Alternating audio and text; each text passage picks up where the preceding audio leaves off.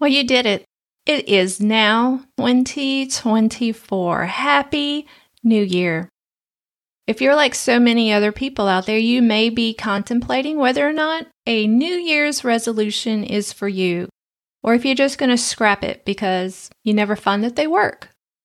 Well, I have a different perspective on things that you can do instead of creating those old short-term resolutions that you aren't going to stick to anyway.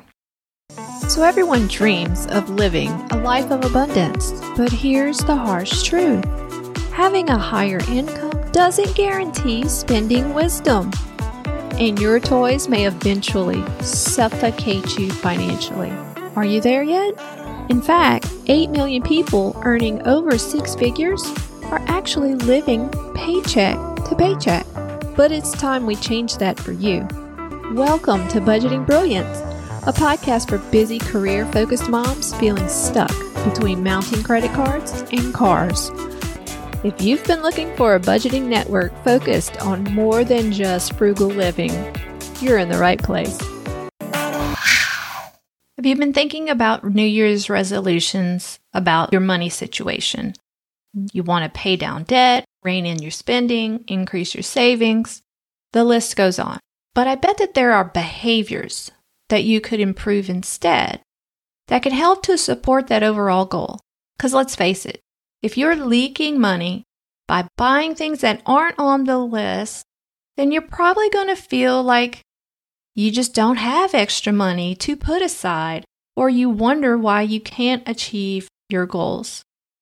So here's what I'm suggesting you do instead. Let's look at behavioral habits, such as don't reach for the credit card unless you have that much money already budgeted and can immediately pay it off. If this isn't you, then don't use that credit card right now.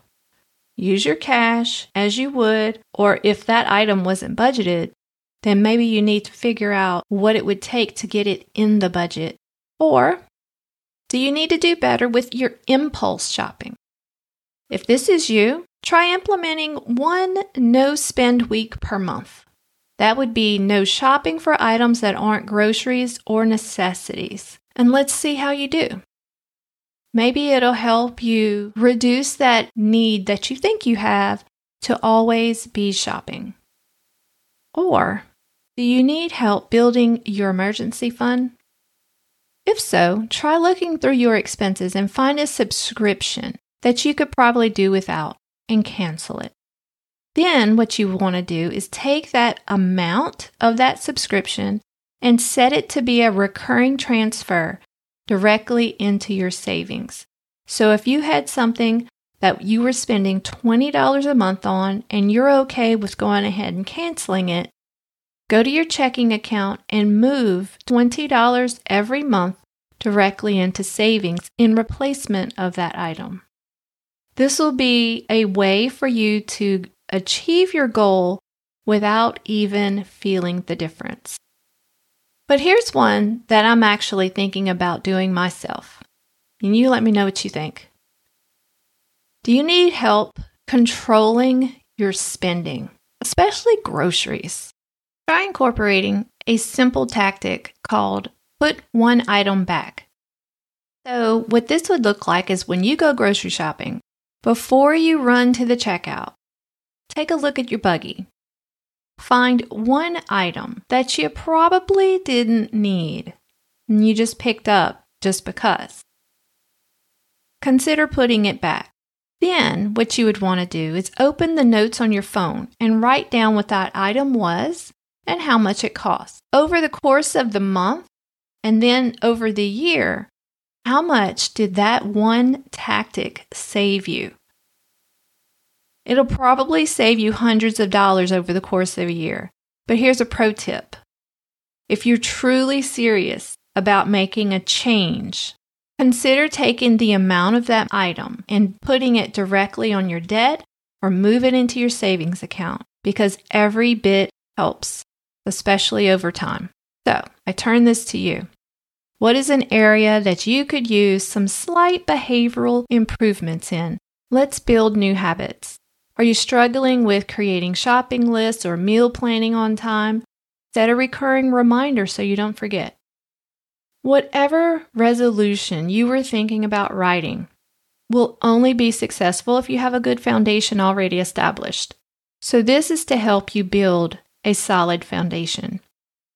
It's a quick exercise for 2024. And if you are going to try the put one item back, let me know. In fact, we could do this together if you join the free Facebook group. Just go to my website to register, and then we can share what items we put back every week and how much we save. And if you're ready to manage your money better in 2024, go ahead and go to the show notes and click on the link for a free discovery call to see if my services are a good fit for you. During our chat, I'll share some insights of how improving your budgeting method in other areas can help to achieve your goals. But effective budgeting and money management don't happen unless you're intentional. So until next time, continue to budget brilliantly. So friends, I hope you found value in today's episode and that it encouraged you in some way to take an action towards focusing on your budget. If you would like to snag some free budgeting resources like a quick starter kit, debt elimination workbook, just head on over to my website, sanitysense.com. That's SanitySense, CENTS.com.